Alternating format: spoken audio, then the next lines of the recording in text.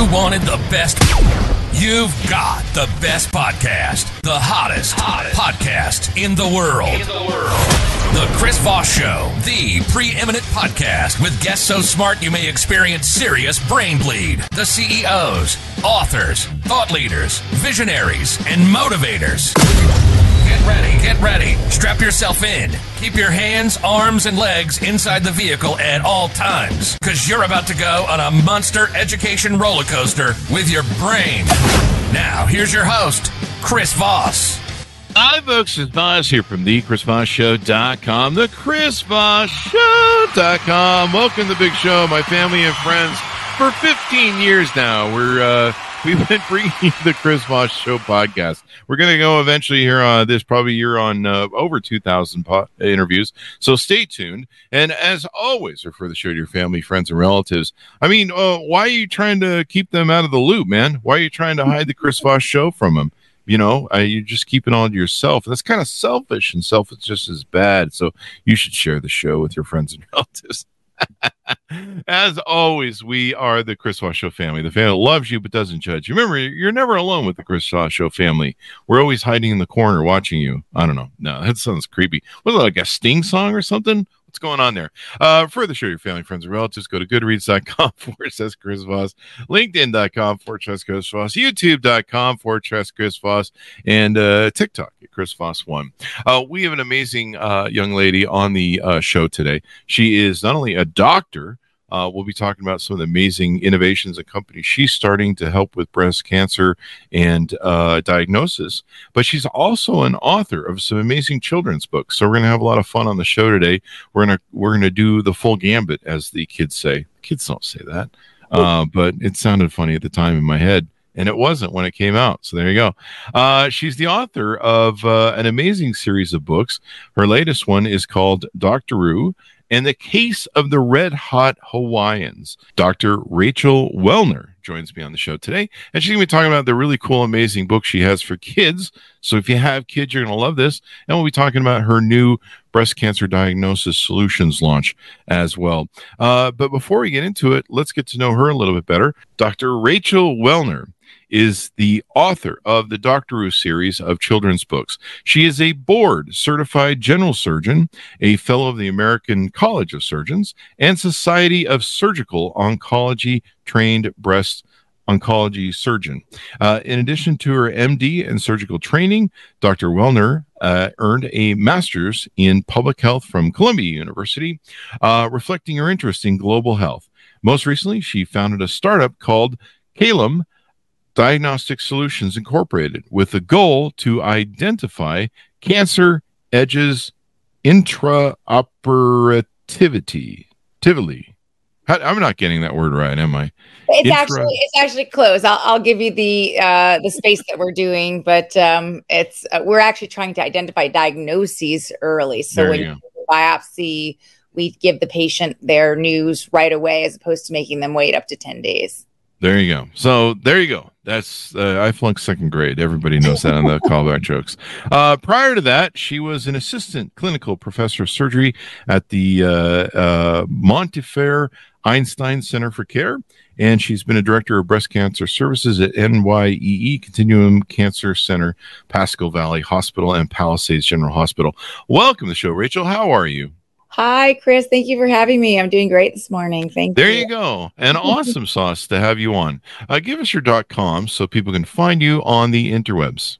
Sure. I have a couple. I have www.drrachelwellner.com. You can also find my Doctoroo books on www.doctoroo.health. So it's not a .com. And my biopsy company is www.calumds.com. So that's CAELUMDS.com. So we're going to learn a lot of cool things during the show. We're going to learn about some of the amazing books that you've written, and then we're going to delve a little into breast cancer awareness, and surgery, and diagnosis, et cetera, et cetera. So let's lead off. You have this series of books that you've done, and I think there's 4 books in the series. Is that correct? Yes, there's 4. 3 are text, and 1 is the coloring book. At this point. You go. I have an idea for 20 of them, but as I entered the market, I wanted to start with about 4. And it's kind of a series, isn't it, of the same sort of characters? That Yes, there is a doctor. Her name is Dr. Marsha Rue. She goes into the very powerful Doctoroo whenever there's a medical case to be solved. And she's a kangaroo doctor living in Australia with 3 helpful buddies, her nurse, Kirby Koala, her assistant, Terrence Toad, and the mailman, Louis Llama, who's always the one who gives her the news about where a health crisis is going on somewhere in the world. And then she flies her plane. She pilots her own plane to wherever that is to figure out what's going on, usually with a young population of animals, children's population of animals in that area. Oh, nice. So it's a series of 4 books, and you're hoping to do 20. And them? I'm sorry? With the same characters running all through them? Yes, but what we do is, or what I do is, I have a team. So I have a publishing manager, but I always create new characters that are from the local area, so that there's always some variety. I try to add a lot of humor with the local characters that come into play. Like the book you mentioned, the Red Hot Hawaiians. There is a dance instructor named Gertie Goose, and she's just hilarious. She's got these scarves flaring, and she's this very flamboyant, beautiful dance teacher, and she teaches the young piglets how to prepare for the luau when their skin gets all red and itchy. And then Doctoroo's on the case to try to figure out what's causing the red and itchy skin amongst the piglets who are training for their luau and won't be able to dance unless she solves the mystery. Ah, there you go. So what age group is it targeted to? It's like 3 to 8, 4 to 8. Oh, good. It's my level of reading. It includes 2nd grade. Yes. According to Chris reading the bios these days. Yeah. So there you go. What motivates you to want to write kids books? Well, I've had this idea at Doctoroo since medical school when I did my pediatrics rotation. I kind of knew early on that I wasn't going to be a pediatrician, although I love kids. And, when I went into my field, which was breast cancer oncology, I knew that I was only going to be treating adults, and mostly adult women, although not exclusively. Some men do get breast cancer as well, but very rarely would a child come into the practice, especially that young. So I wanted to give back in my own way to children. And I always had this sort of idea to create a differential diagnosis for the kids, which actually turns out to be a mystery. Rule out this cause, rule out that cause, rule out this cause. So sending them on a sort of little detective mission to figure out what isn't causing the problem until they land on what is causing the problem. So that follows how we do medicine, how we practice medicine. And I wanted to take that knowledge and skills base and apply it to the youngest young, because that's when health starts. That's when we develop good habits versus bad habits. And it really does, set the blueprint for the rest of your life and your health. So I thought it was quite important to target young people. Those were my various motivations for writing this series. There you go. And then we probably need some more inspirations for kids to become doctors maybe as well. The way I looked at it is that this book is an inspiration for young kids to become doctors, scientists, technologists, artists. There's just, I really wanted to turn kids on to STEM. So the science, technologies, engineering and math, although M is also medicine. So I wanted to turn kids on to that. But the artistry is so beautiful, and I can't take credit for that. I have a wonderful artist from the Ukraine who did all the illustrations. And I thought any kid who wants to, become creative and turn on their art side and their painting side, illustrative side, that would also motivate them. So there you go. The creative artwork is really important for brains. We had somebody on recently who was talking about how it really opens up the mind and stimulates the brain, which I need a lot of stimulation, mostly in electric shock therapy, but that's another thing for my therapist. Don't get me.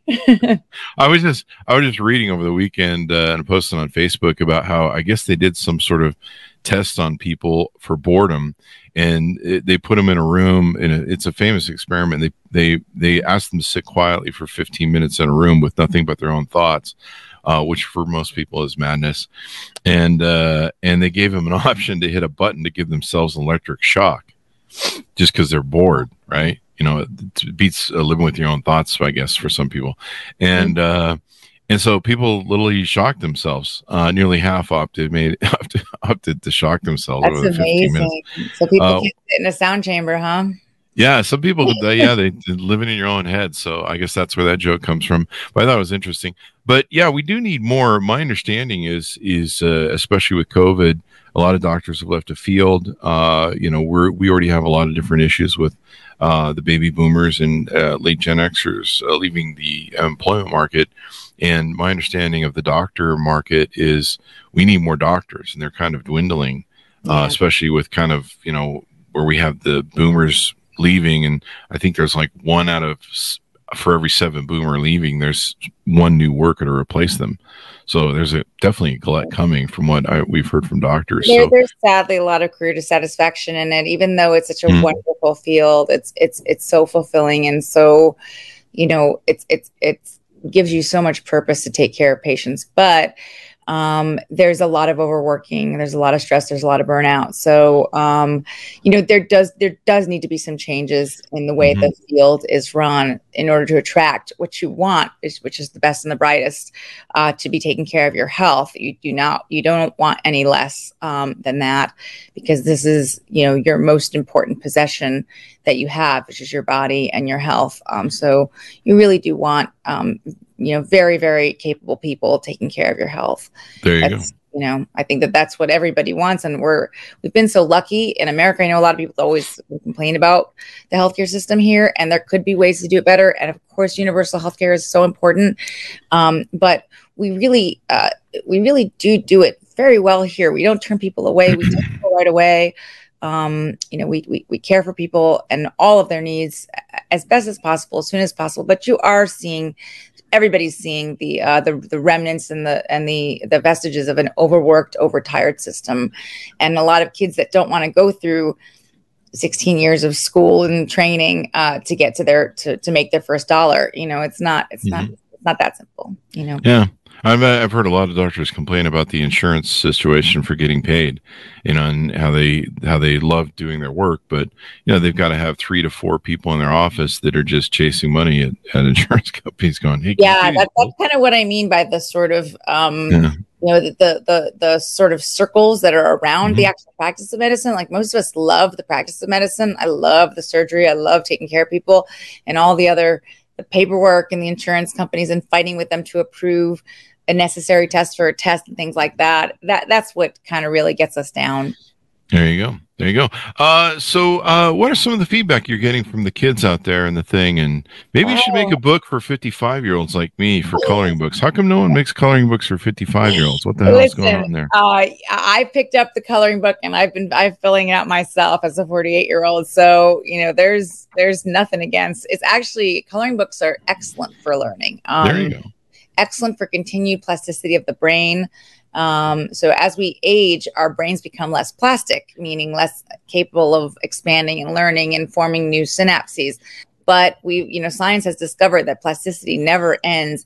And you can see it when a person has a stroke, for instance, and they're rehabbed and they can get their movement back. That's their brain being retrained to use their joints, their appendages, their arms, their legs, whatever.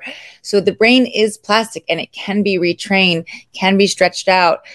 So doing these sort of mindful exercises, always being conscious and exploring what I would call multiple domains of learning. So you brought it up earlier, but just to kind of extrapolate. So reading is one way of learning, but then looking at pictures is another way of learning. Listening to sounds is another way of learning. Tactile learning, so like in surgery, putting your hands on organs and things like that is a way of learning. Olfactory, your smell, is a way of learning. And when you combine all 5 of your senses like that, it's very powerful. It's something that you generally don't forget when you combine those 5 senses in your learning process. So the more you can do that as a child, as an adult, the more something's going to stick in your brain, and you're not going to forget it. I mean, we'll call it nostalgia, but I'll call it learning.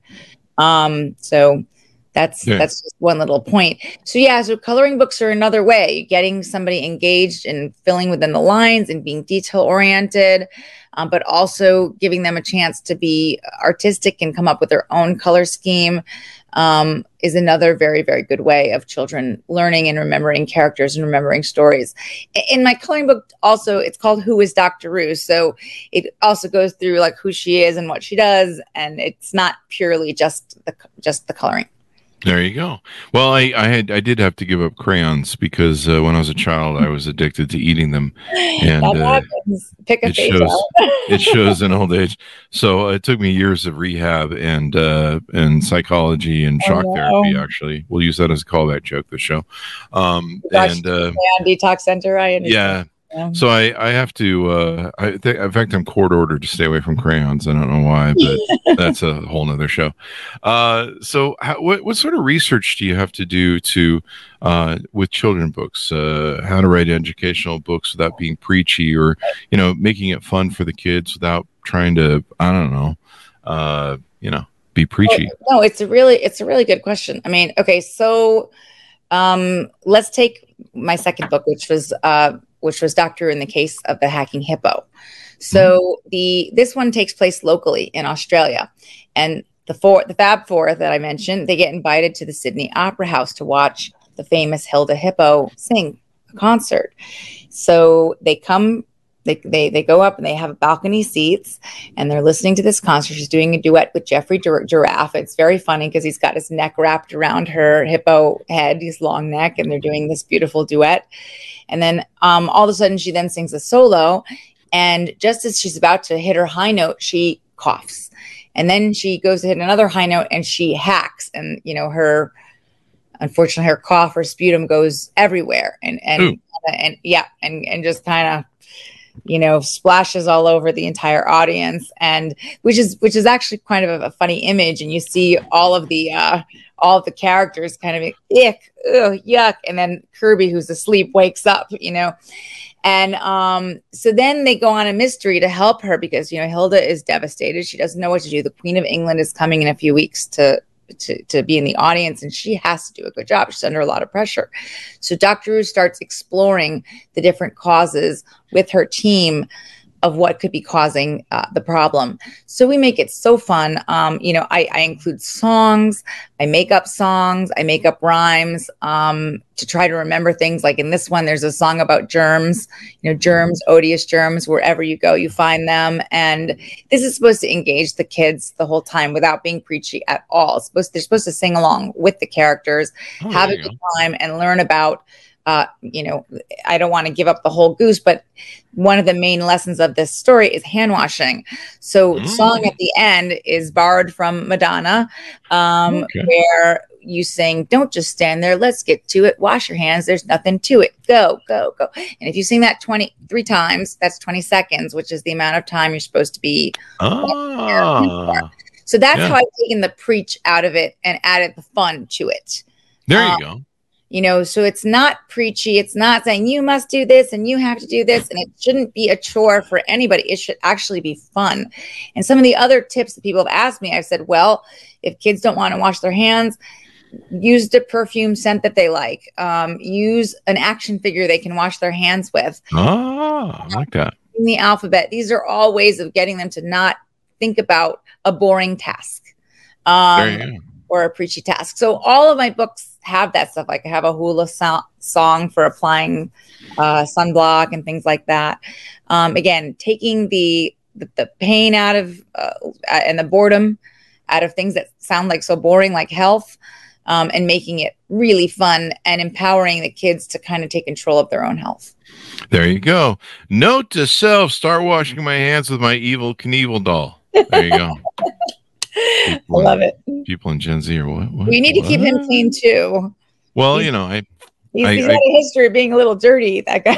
Yeah, I keep him. I cuddle with him at night. I haven't grown out of that in 55 years. So it's my girlfriends think it's weird, but hey, Whatever floats your boat, Yeah, it's like that movie Ted. I thought Evil Knievel was a cool guy. I mean, who could ride like that? There you go. It's like that movie Ted. So before we roll out of the books, and we're going to talk about your new company for breast cancer diagnosis and stuff, and the cool things you're innovating there. Anything more you want to tease out on the books? No, just really, I really encourage parents and kids to go out and get these books. Obviously, if you're older, you can read them on your own. If you're a parent, you need to read them to your kids. I promise you, parents, you will learn things from this book. These books are very well researched. So, for instance, in the case of the picnic parties, my recent one, we talk about one of the causes of why the bear cubs are being sick are they over hibernating? That comes from Terrence Toad. So he makes a mistake. Are they over not getting the proper sleep? It's during the summer months. So I explain the difference between hibernating and sleeping versus dormancy. So I don't just focus on only health. I actually teach about scientific phenomena in the animal kingdom and things like that. So I promise you, parents and kids, you will learn together about some really cool things. Like I said, every book is very, very well researched. Every aspect of it, including the local fauna and animals that live in the areas, those have been researched. So when you go to when they fly to Hawaii, the chital deer and the mongoose, every creature that's there are inhabiting that area. So nothing has been made up or is false. Everything is very factual. And again, I just think it's a great experience. It's a great bonding experience for parents and kids. And I think, buy the books, because the more I can get these books out there, then I can come up with a second volume, maybe make a cartoon. This is a chance to combine education with entertainment. There's just not enough out there for kids to learn from and also be entertained by. And I think all parents will complain that they don't know what to expose their kids to in this day and age. It's not easy. So this is wholesome learning and all things good for your kids. There's not one negative here. There you go. Probably opens their mind to things around the world, a bigger world outside themselves, and what goes on there. Absolutely. In addition to the health, I mean, I base this a little bit on my own life. When I used to do a lot of public health work, I used to travel to Central America and India and other places where there were underserved populations and provide medical care to these populations.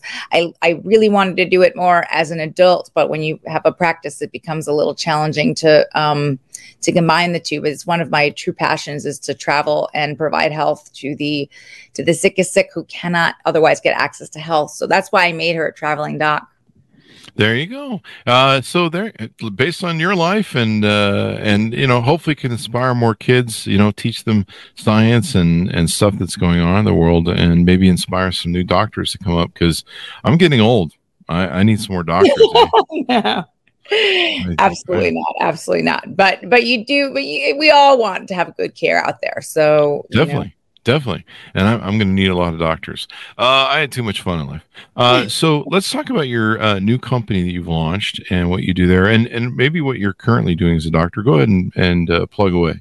Absolutely. So after 20 years in the clinical space, I have founded and become the CEO of a company called KLM Diagnostic Solutions. Now, not to correct you, Chris, but it's not just for breast cancer. Okay. This is for all solid malignancies, and maybe even the liquid malignancies like leukemia, but we're taking it one step at a time. We're starting with the top 5 most common, which are breast, lung, skin, colon, and prostate. So I've basically discovered a technology that can diagnose a biopsy in 5 minutes. Wow. So tells you what you've got cancer-wise, non-cancer in 5 minutes. Obviously, the next step beyond that is to not just find out whether the patient has cancer, but to give them prognostic information, treatment information, everything up front. And because of the way the technology works, I have a 100% belief that we will be able to do that through AI, algorithm analysis, and software, and be able to determine exactly what kind of cancer somebody has, exactly what treatment they will be amenable to, what will work, what won't work, and again, what that person's prognosis is. And that's just sort of the beginning. So, it can open up potentials for cures and other possibilities. So that's the start. We're a little early stage right now, but we've gotten a lot of traction. I have an amazing team of these 13 just powerhouse people with engineering skills, clinical skills, business development skills, business skills, finance world, startups. And we're attracting a lot of potential investors at this point, at the same time as we're prototyping, dealing with the FDA in their process, and reimbursement so that the hospitals can get reimbursed for this valuable technology. And the idea is, look, where this came inspired from was from my patients when they would get a biopsy of the breast, and they would have to wait, sometimes 1 day, sometimes 2 days, sometimes 5 days, sometimes 10 days, depending on where they were. And I would get phone calls because I used to give out my cell phone to the patients, crying, saying, we can't function. I would have to write prescriptions for 5 days for Xanax. Wow. People could not function while they were waiting for the test. I'm despondent, can't talk to my husband, can't talk to my kids, can't go to work. Every problem that you can imagine. Not to mention that sometimes there were problems like we'd find out that 5 days later that we'd missed the spot and the patient would have to come back in for a second biopsy when they thought they were done. Also, during those delays, people would leave and go to other hospitals, get second opinions elsewhere, and end up the doctor would lose the patient and go somewhere else. And the other big problem is because a practitioner wants to guarantee they get the cancer or get the suspicious area, they'll keep sticking the patient. Needle. Not the biggest deal in breast, although talk to a breast cancer biopsy patient and they'll tell you otherwise. They do not want to get biopsied 12 times.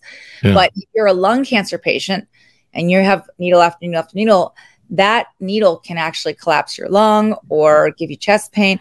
68% of patients undergoing a lung biopsy through the chest wall are hospitalized within 30 days for either a pneumothorax, which is a collapsed lung, chest pain, or shortness of breath. That's way too high. Those expenses are astronomical.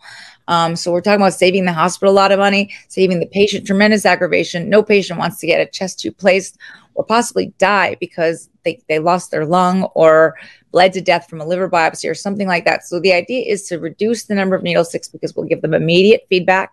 We'll tell them right away at each biopsy. We'll tell them if it's cancer or not so they can stop taking extra needle sticks and be able to give that patient the answer right away so that they don't have to go home and wait incessantly to find out what they've got. There you go. So, that was what drove me into doing this. And then I found all these other wonderful advantages to this technology. There you go. Yeah, I can see how that's really important. I've had my friends post on Facebook, I just went in for a biopsy and we've got to wait X number of days and I'm on pins and needles and I'm really kind of freaking out. One of my first companies, it was a big company, was a courier delivery service. And we delivered for a company called ARUP, or was it ARUP? Yeah, but ARUP here in Utah. And they did medical testing on blood, biopsies. Basically all the hospitals would send their stuff to them for testing. And I remember there were times where biopsies would get lost and then they would expire because they weren't, or sometimes they weren't cooled right, or sometimes there wasn't enough. But there was all sorts of testing we would see. I mean, sometimes we would go to a clinic or a hospital and pick something up and they would spill it on the table. And you're like, wow. Holy crap. Somebody's got to come back in for that. And yeah, we would hear all sorts of nightmare stories over the years of different things. And coming back in for a breast biopsy or any sort of biopsy to have it done again, just because somebody fumbled the football, just what a nightmare. Yeah, that does. It's rare that pathology gets mixed up or lost, but it does happen. And so, it's rare that like a sample will get mislabeled with the wrong patient or it just gets lost completely while it's being sent out or sent around the hospital, but it does happen. So this is definitely a way to, and we're not obviating pathology. We're still going to send the specimen for confirmation with the pathologist, but the idea is that we'll make life a lot easier for those pathologists. Like, for instance, right now, like I said, they're digging through 12 biopsies looking for the needle in the haystack. We're going to be able to tell them, okay, here's where we found the cancer in vial 1, specimen 2. They can go right to that, get their answers, triage their specimens, and then go on to the next case and be able to do maybe 3, 4, 5, 6 more cases during that day. So treating several more patients, making more money for the hospital and their department. It's just a win-win situation. And we're not even in competition so much with the liquid biopsy companies that are, the blood tests that are saying you may have a high probability of having prostate cancer. Okay, great. So great, not great. It's not great, but I'm just saying you've gotten that result. Now you have to come to get your imaging and your scoping and your biopsying to prove that liquid biopsy was correct. We don't take out prostates based on a blood test. Yeah. We need to know exactly what we're removing, via biopsy. So we work in tandem and synergy with those things. But what will also help is that the after send outs. So when we take pieces of tissue and send out to other companies to give you that information that I just mentioned, to prognostic and treatment, we might be able to do that in one-stop shop, and that will help. That will help with expense. That's meaningful use of healthcare. It's responsible use of healthcare. It's not wasting thousands and thousands of dollars to do very expensive send-out tests that we really fight with insurance companies about. So this might be a way to get the insurance companies a little softened to pay for something that works just as well and can be done, like I said, instantly by the bedside.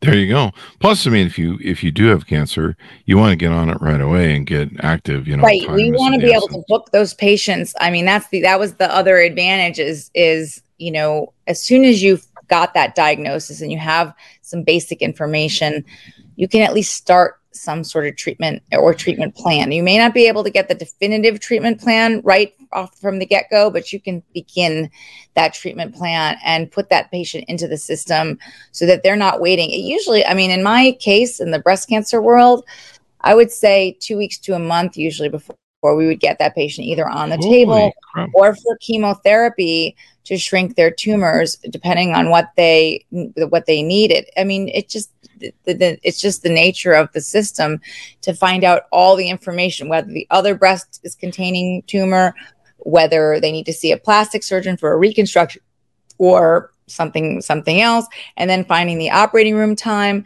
So all of it kind of coalescing together would allow the process to be streamlined and the patients to be booked, at least booked in the system right away. And I think the treatment would be much more done more quickly, especially in underserved areas. In some of these underserved areas, patients are waiting 72 to 90 days, especially in underserved areas. So I practiced in New York City, where it was a little less of a problem, where patients, although I practiced in the Bronx as well, and also out in Queens.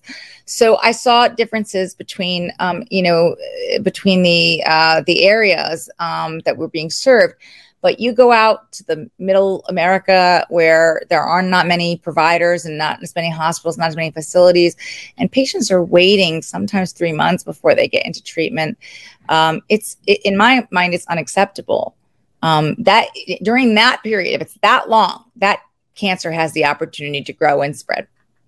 Yeah, and that's scary. On your website, you guys talk about how cancer is an ever-increasing problem affecting the world's population. There's 20 million cases of cancer diagnosed annually worldwide. There's a compound annual growth rate of 2.5%. Yep. Holy crap. That's an interesting phenomenon. Part of that is because those are world statistics. Part of it, here's the good news, is that part of it is because screening is getting better, especially in parts of the world where they never had screening before. So part of it is we're just getting more numbers because we didn't capture them before.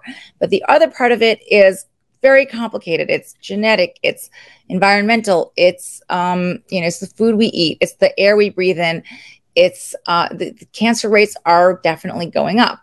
The other part of the good news is people are living longer from other causes. Like, people used to die when I was growing up a lot more frequently from heart disease, and they don't as frequently because we're much more aggressive with that.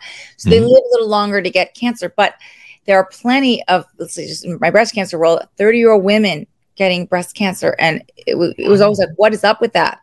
It didn't make sense. It's like, so again, being a polyfactorial disease, you could only say age, genetics, family history, where they grew up, if there was something toxic where they grew up, the environment, diet, sort of factors like that are very, very hard to tease out. What exactly is the one predominant thing that could cause this, or the couple of predominant things that can be done about this? But at least if we can catch it earlier, treat it better, treat it faster, we can prolong survival and actually, render somebody disease free so they can go on to live a normal life.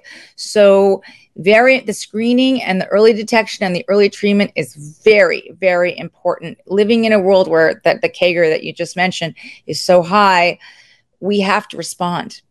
Yeah. And the beginning response is a tool like what I'm trying to introduce, is to make that diagnosis right away and to get that person into treatment right away.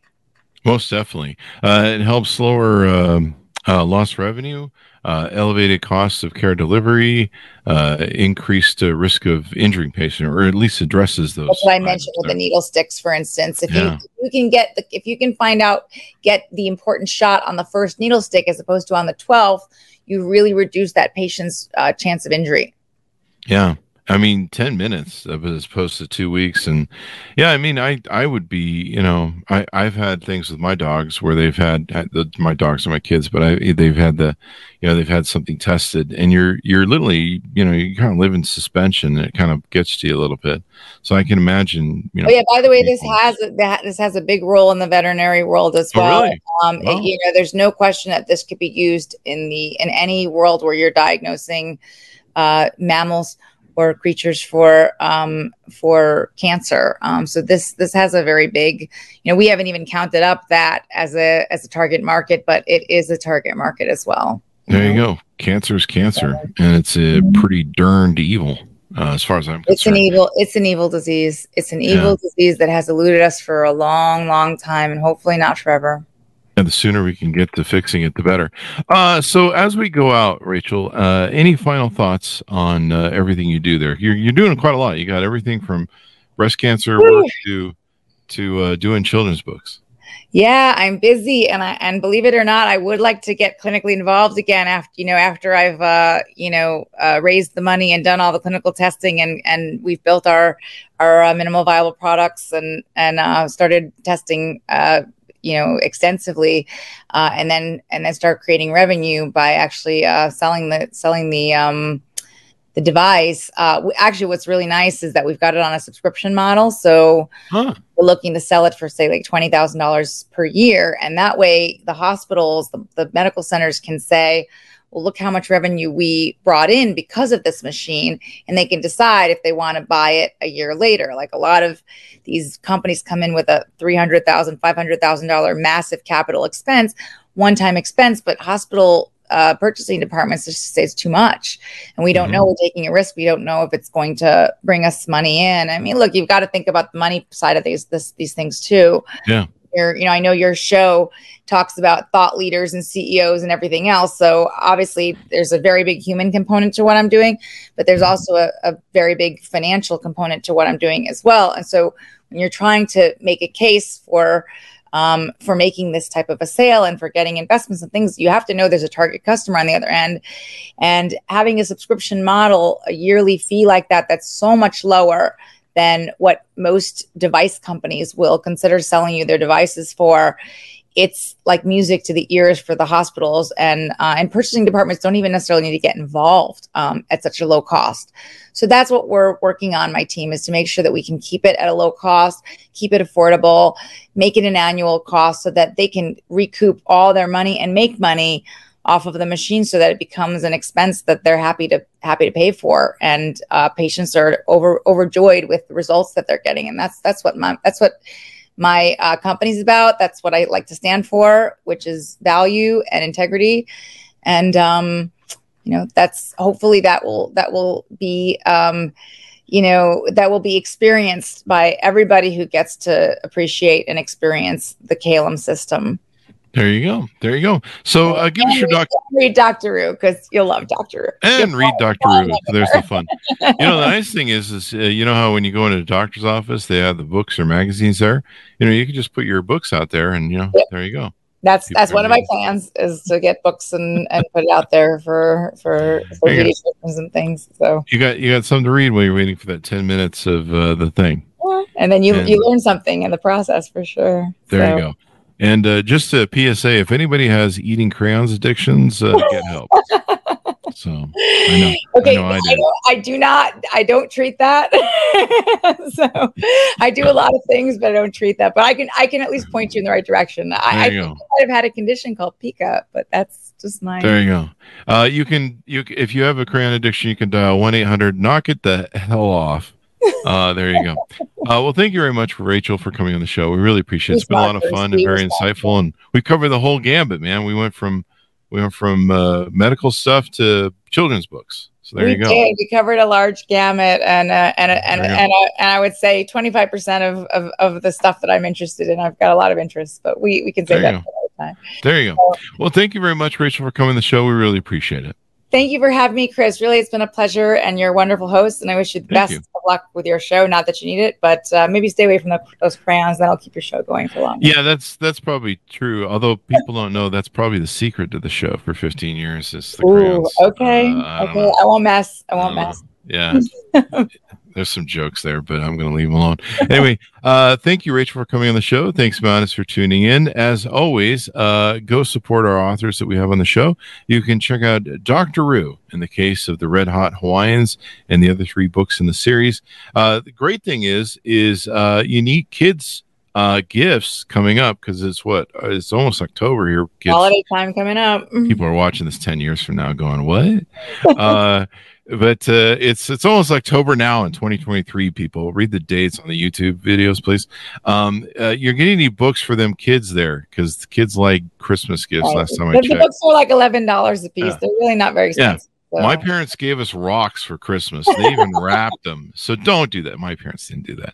So buy it on a whole set. That way you can give them away to everybody and their kids, and then maybe they won't bother you as much when you're at Thanksgiving dinner. Here, go read this. Then they won't be talking to you and stuff. I mean, that's how I work on Christmas. I'm like, go away. This is the reason I have dogs, and that's all. No, I'm just kidding. I like kids. They're nice for other people. Anyway, guys, order up the books where fine books are sold. Refer the show to family, friends, and relatives. Go to goodreads.com. I should mention Doctoroo.health and Amazon. That's where you can pick up most of these. There you go. What was the first one? Okay, Doctoroo. We've got 3. Doctoroo in the case of the Picnic Pirates. Okay. Doctoroo in the case of the Red Hot Hawaiians. Mm-hmm. Doctoroo in the case of the Hacking Hippo. Mm-hmm. And the coloring book, Who is Doctoroo? There you go. And you'll find them all on Amazon or on that website I gave you, Doctoroo.health, which will bring you to the Amazon site. Okay, Doctoroo.health? www.doctoroo, so DOCTOROO.health. You spell out Doctoroo like a kangaroo doctor, no DR. There you go. There you go. All right, guys. So check it out. Order them wherever fine books are sold. Thanks for tuning in. Be good to each other. Stay safe. And we'll see you guys next time. And that should have